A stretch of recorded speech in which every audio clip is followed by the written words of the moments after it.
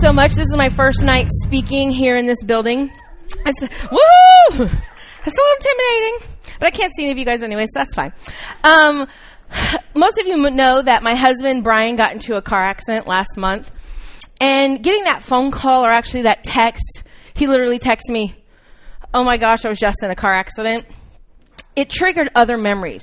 21 years ago, I lost my best friend in a car accident. So immediately, I started having, not a panic attack, but I went into panic mode. I felt like there was this elephant on my chest. I couldn't breathe. And, rationally, he sent me a text, so he was obviously alive. But I couldn't stop freaking out. I started praying immediately. I had to go straight to my source. And God, I started thanking him right away. Thank you for him being alive. Thank you that he's going to come home to me tonight. Thank you that I know you have a plan for his life. And I know that you love God, you love Brian more than me. But right now I'm freaking out. So I need your peace and I need your comfort. And I had to say this and pray this over and over and over again, just to get me through the next 10 minutes. This wasn't over a long period of time. This was literally 10 minutes. Because he's my best friend. And I thought, oh my gosh, I can't imagine my life without him. And although he's okay, he suffered a concussion of the spine and the neck and the back, and he's not able to do much around the house. And, when we've been married 15 years and we've split the chores. So I've had to take out the garbage and clean the toilets. And so, boo. And some of you are saying, so I do that all the time. But I want to let you know that the week Brian got in his car accident is the first time I have cleaned a toilet or taken out the garbage in 15 years. That's applaudable. I get it. Some of you are going how'd she get away with that? Brian must be a sucker. Shh, it's a secret. But what I want you to know is it's more than that. Right before we got married, he said, "Kimberly, name one chore you never want to do." I said, "I don't like to do toilets, that hole where people's hiney goes, bleh, it's gross." And he said, "I'm making a promise to you right now that I will try for you never to have to do that." And I was like, "Really? Gosh, this is crazy." And I said, "Why?" He goes, "I want to spend the rest of my life, Kimberly, trying to outserve you." And I was like a competition? He said, "No, I want to serve you for the rest of our lives." So 15 years. So I clean the toilet and I love him all that more. Many of you are shocked because this is not the norm. This is not the norm. It's not that Brian loves me well. He does. I am loved well. But serving is a part of his life. It's ingrained in his DNA. I can give you numerous examples. I could take all night of how he serves me and our kids and the people in our lives and you guys. And it's not just because that's the way he was raised. It's not just because he's a pastor. I know plenty of pastors out there that don't do toilets. Brian serves well because of his love for Jesus. Brian serves well because of the sacrifice of the cross. The scripture we're going to look at tonight is the heart of Christianity. It explains the cross, and it tells us why Jesus came and for what. So I'm going to give you a minute. It's going to be up on the screen, but we're going to go into Mark 10. Mark 10. I got these little 45. Mark 10:4-5. "For even the Son of Man did not come to be served, but to serve, and to give his life as a ransom for many." Let me read that again. "For even the Son of Man did not come to be served, but to serve, and to give his life as a ransom for many." I've been a Christian 20 years, you guys, and every time I read that, I am blown away. Jesus came not to be served, which would be his birthright. He is the king, but to serve us and to give his life for many. That's what sacrifice is. This sets him apart from every other founder of any other religion. It's not just some gathering where this was a teacher and he was a guy and he got a whole bunch of radical disciples and said, hey, let's live like this. Let's start a revolution. This is more than that. Jesus is telling his disciples that he has come into this world to serve, not to be served, but to serve, and to lay down his life for all of us. That's crazy. This is unheard of. So either Jesus is the Son of God, or he is basically a lunatic. Those are our two choices. No other teacher has said, I am here to give my life for you guys, to be served, to serve others. Jesus is not saying, serve the way I serve. This is the man, the Son of Man, Son of God saying, I am here to serve you. Jesus' purpose, and this verse says, was to die and to be a sacrifice. And the final phrase, to give his life as a ransom for many, sums up the reason why he had to die. Jesus came to be a substitutionary sacrifice. Jesus came to be a substitutionary sacrifice. This word in Greek means instead of, in place of. Jesus came to be in place of. He came to say that someone has to pay the debt.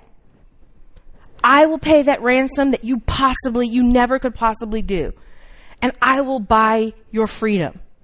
The payment is Jesus' death on the cross. This is hard to grasp. When I first became a Christian, I thought, well, why, if God's God, why can't he just take care of this? Why do you have to sacrifice his son? If God is really loving, why doesn't he just forgive everybody and just call it a day? Why did Jesus have to go through the suffering and the sacrifice?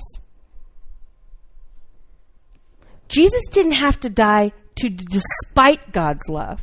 He had to die because of God's love. It had to be this way because all life-changing love is a sacrifice. All life-changing love is a sacrifice. Think about it.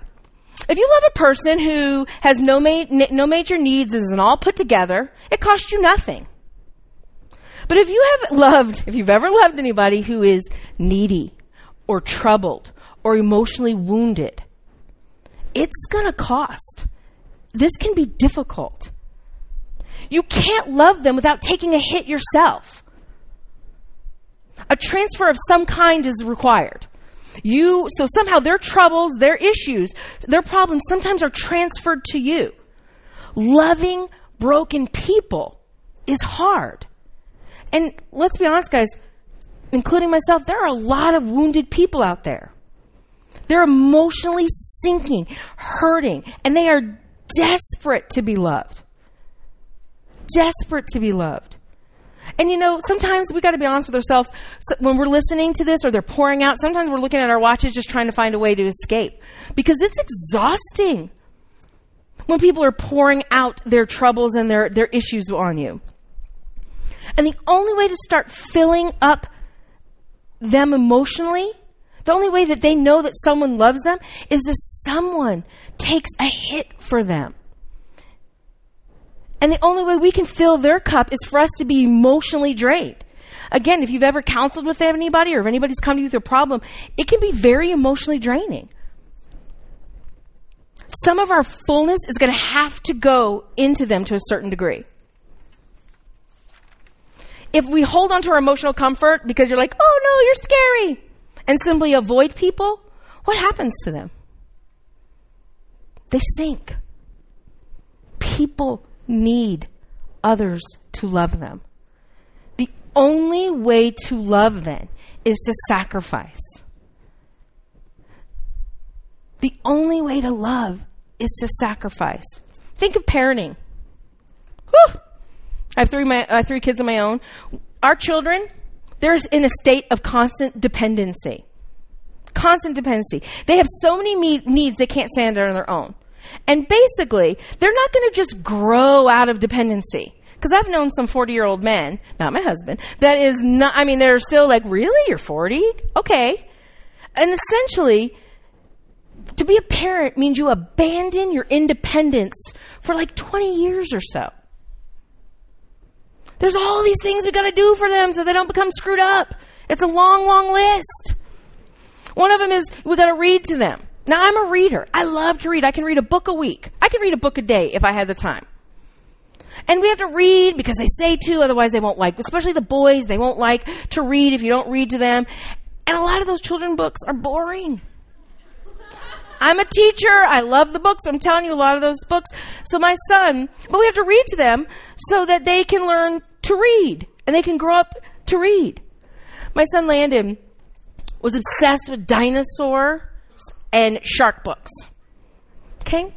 Not my forte. And in fact, there was only 2 books he wanted us to read. So I literally think almost a year and a half, we read these 2 books. At 3, he could read along, even though he couldn't read.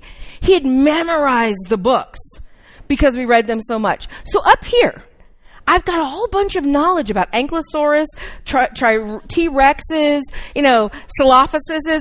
I don't care. Or is that Mr. Snuffleupagus? Anyway, I love Sesame Street, but I had all these, because I had to read these same boring books to Landon over and over and over again. Because I wanted my son to love reading. So I did. I sacrificed. And then there's the dressing, the bathing, the feeding, the cleaning, the sports, blah, blah, blah, blah, blah, blah, blah. And sometimes you just go, God. In fact, I think I did it last weekend, maybe today. God, is this all worth it? Is this worth it?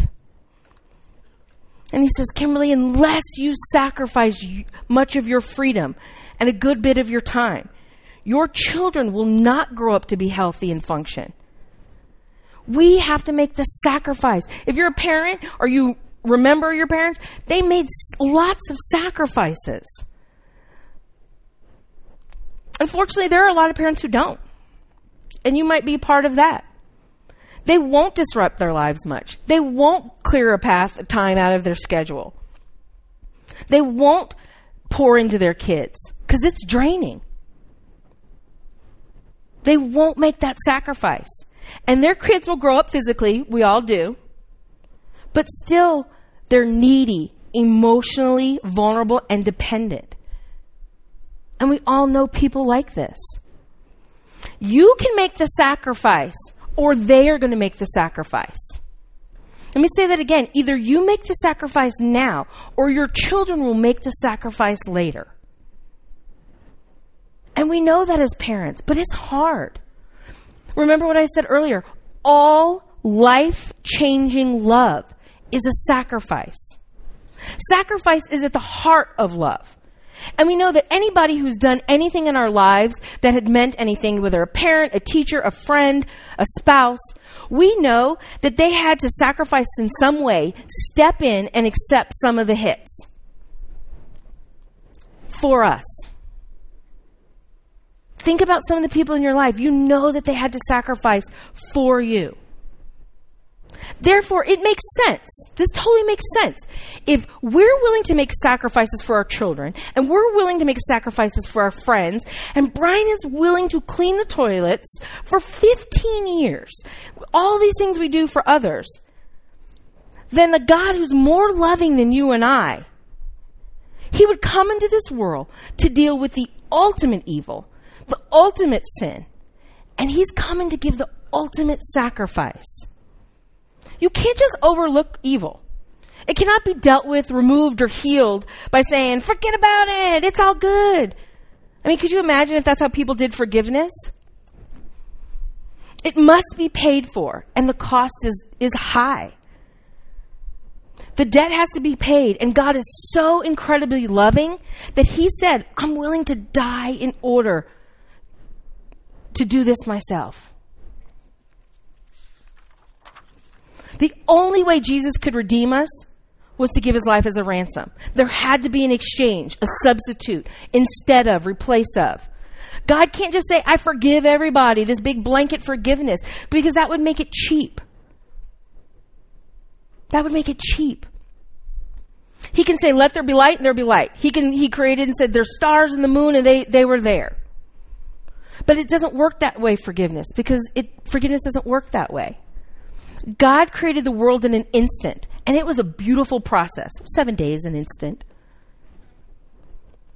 He recreated the world on the cross. And it was a horrible process. Our innocent Savior, with no sin of his own, hung up there for us, knowing that many of us would reject him. But real love that changes things, life-changing love, is always a sacrifice. And God and Jesus knew that. True sacrifice can't be done without Jesus. True sacrifice can't be done humbly. We have a lot of martyrs. Cannot be done without Jesus. We're going to go back to the verses right before verse 45, and we'll see the disciples learning another lesson on what sacrifice looks like. So we're going to Mark 10:35.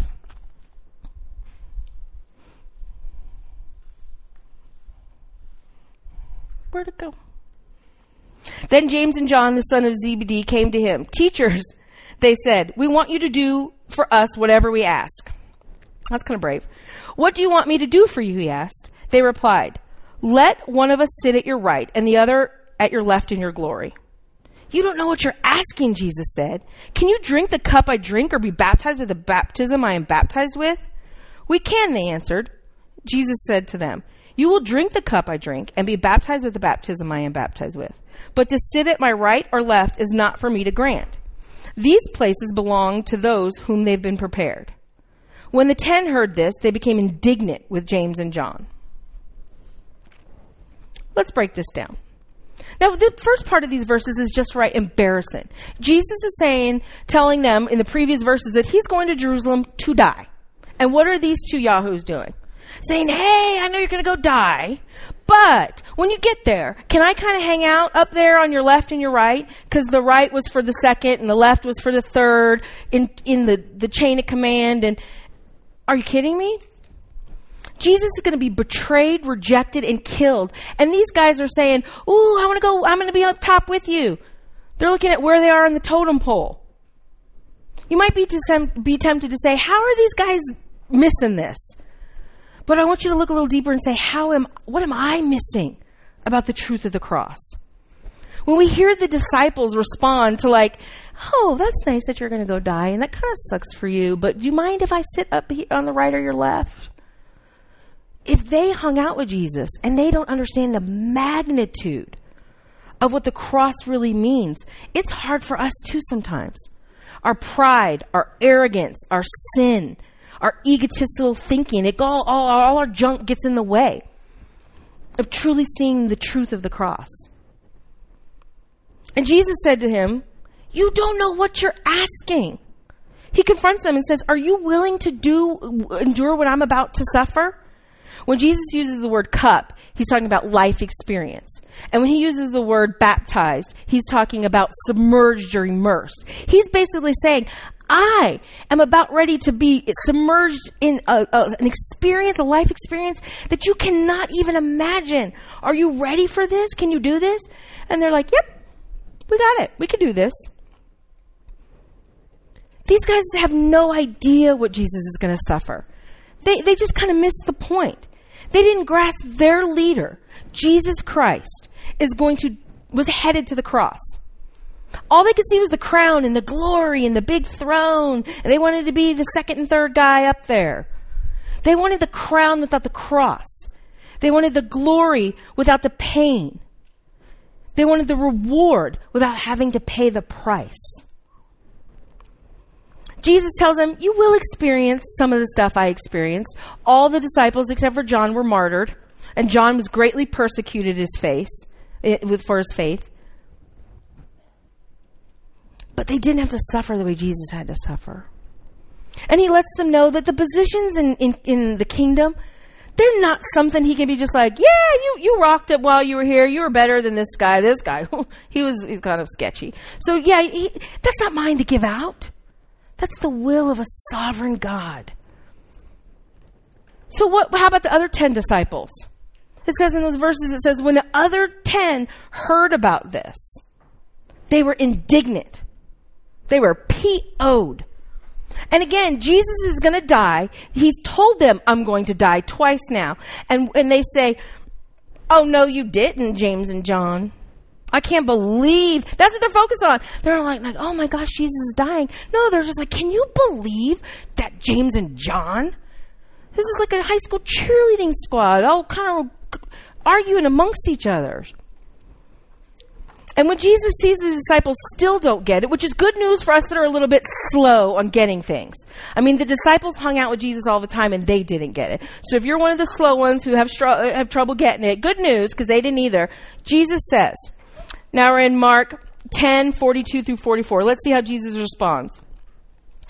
Jesus calls them together and says, you know that those who are regarded as rulers of the Gentiles lord it over them, and their high officials exercise authority over them.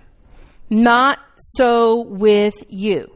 Instead, whoever wants to become great among you must be your servant, and whoever wants to be the first must be a slave to all. Not so with you.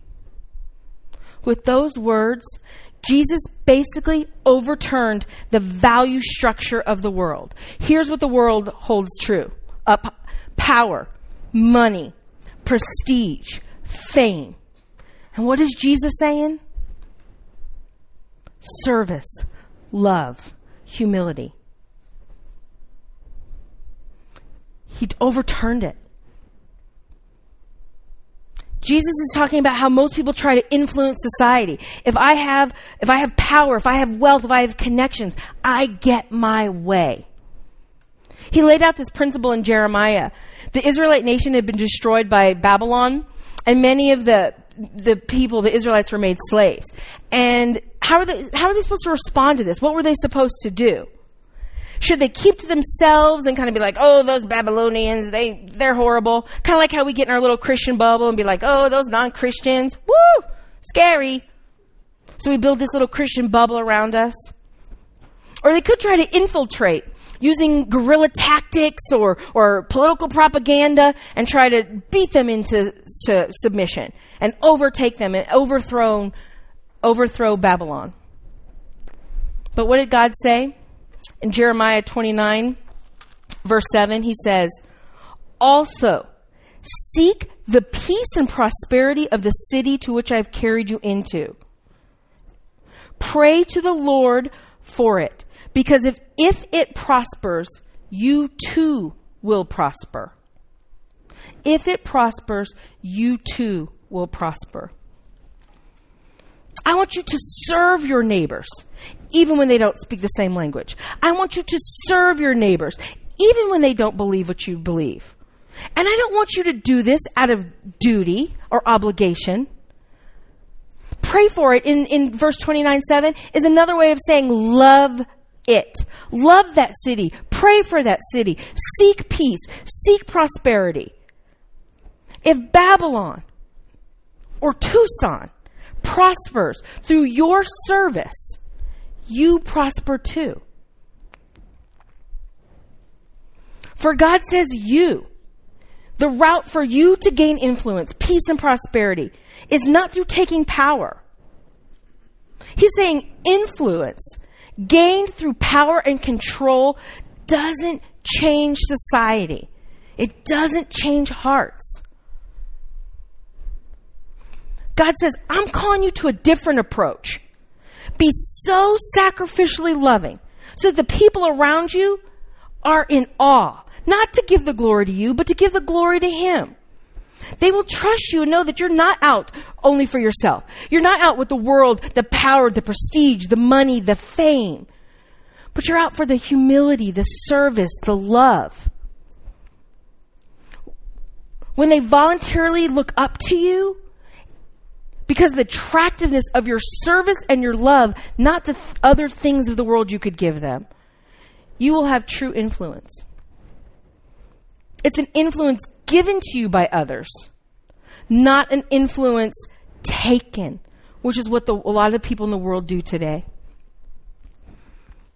God doesn't want us to lord or hoard over people and use our knowledge and our Bible thumping and beat people into, you will love Jesus. He wants us to serve everyone. They're in captivity. The Babylonians just destroyed their nation. Jesus came not only to give his life, but he came to serve others, even his enemies. How did Jesus respond to his enemies? The King of Kings, the Son of God, I think he'd be coming out like on a Russell Crowe gladiator moment, with the chariots and the silver and the gold and the white horses. Show his power by smashing those Roman rulers that were crazy and all those perverted temple people doing whatever they do over there. And demand that people follow him. It's his birthright. He's the king. If anyone walked on this earth deserved to be served, it was Jesus. He knew when he came he was going to die. He could have been like, hey, wash my feet. It's dirty out here. But that's not how he acted. Instead, he walked many dusty miles, preached to all types of people. He could have come into this world as a king and had a palace and servants and wealth. And instead, he was born in a stable in poverty. He did not come to be served. He came to serve. He could have smashed his enemies, calling all those bad angels and his legions angels and said, you will bow down to me. And he didn't do that. He died for their sins. And as he was dying, he prayed for them. They don't know what they do. Get this, elements. If at the heart of your worldview is a man that is willing to die for his enemies, then the way you're going to win influence in this city, in this society, with your family, and in this world is through service and love rather than power and control. If your worldview is filtered through the cross. This city needs Jesus. But it's going to take some sacrifice. And sacrifice is hard. It's difficult. No one's like, me. How can we escape this selfishness? It's our natural instinct to be, no. You guys, my husband's a pastor, and there are some times where I was like, dear gosh, no, not one more person. I have to give him rules and boundaries going into Home Depot. You get 3 people to talk to. That 4th person, next time. Otherwise, we could be there forever. Brian, we're going to the grocery store. I need to know your game plan. We got 15 minutes. You can only talk to one person. Sacrifice is hard. How do we escape this? How do we get past this? We need to look beyond ourselves. It's not about us. We need to look at Jesus. And I know that sounds so simple, but so many times we don't. I can't do this. I need me time. I'm an introvert, blah, blah, blah. We have all kinds of excuses. That's for Brian and Kimberly. That's for Jack and Amy. That's for those people.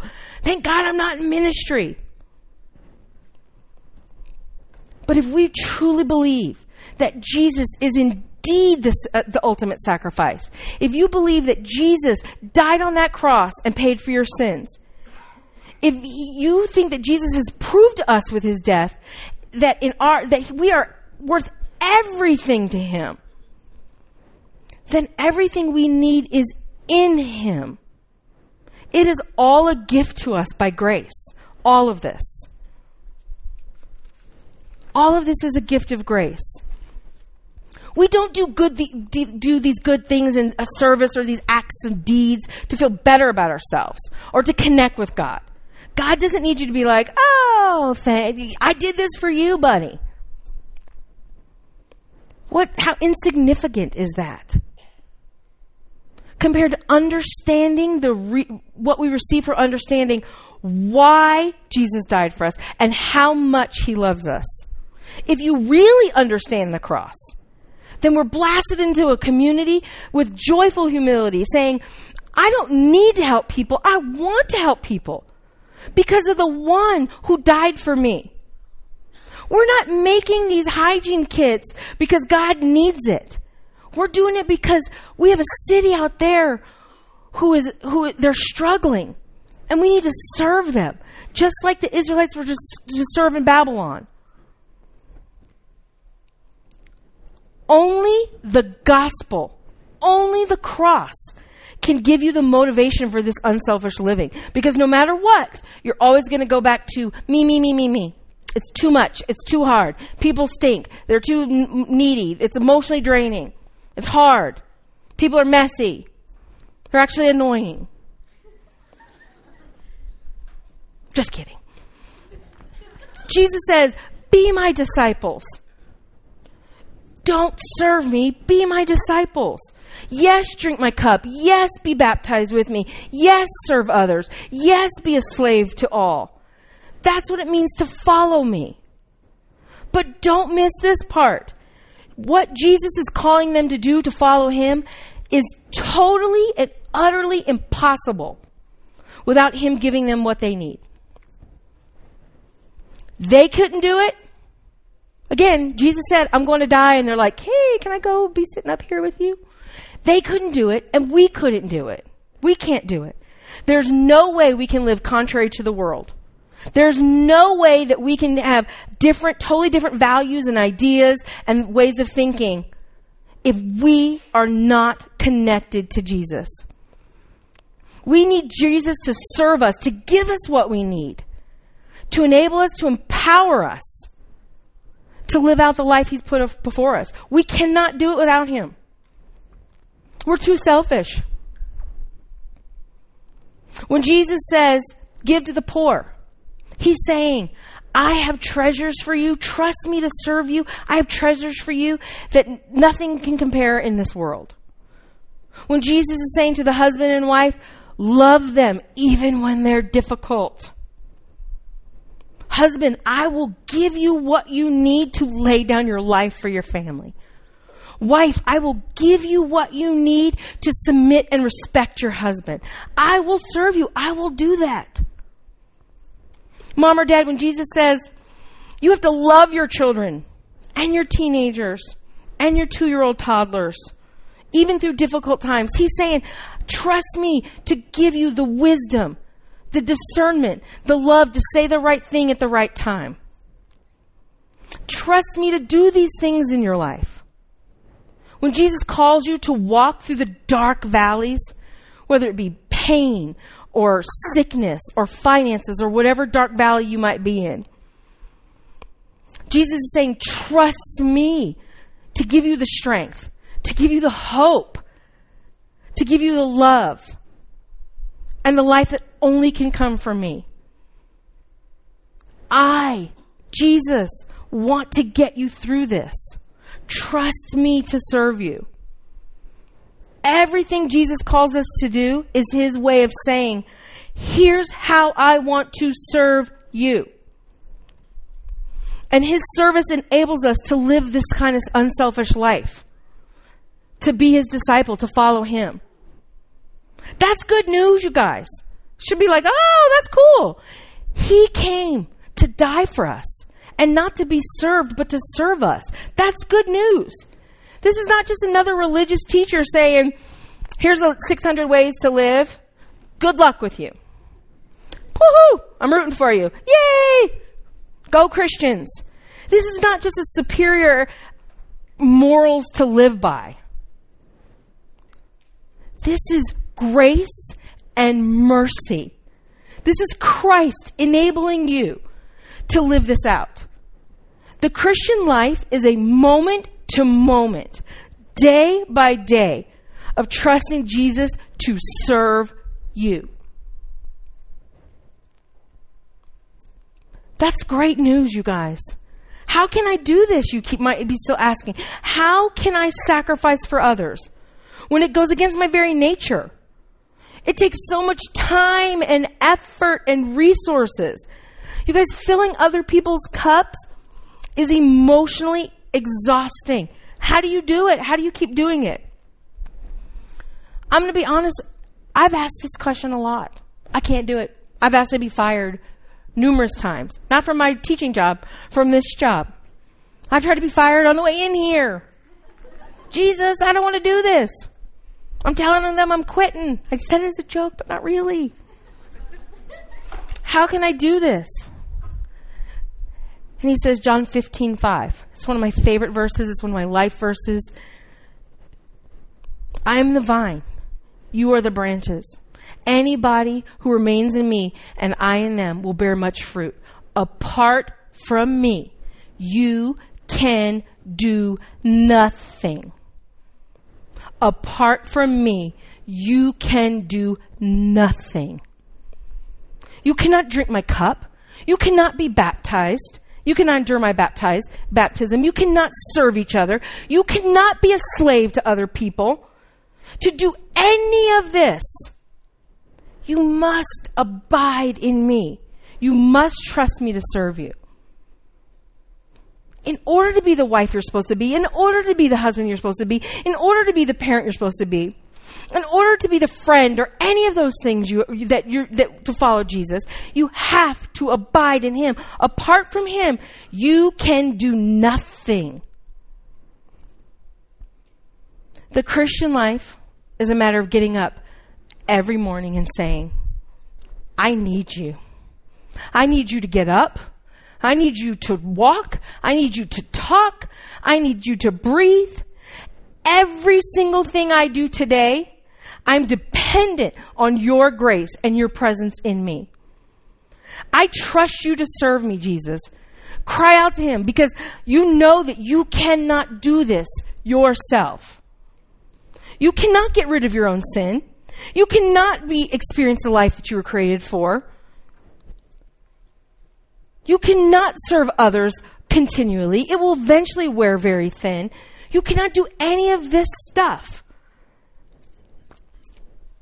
unless you have Jesus. He has to serve you. He has to cleanse you of your sin. He has to transform you from the inside out. Why? Some of you might be sitting there, why on earth should I do this anyway? It sounds a little intense, Kimberly. Why should Brian clean toilets for 15 years? Why should we get up here even though I'm terrified and I've sweat through all my clothes? Why? Because of the cross. Because of the sacrifice of Jesus on the cross.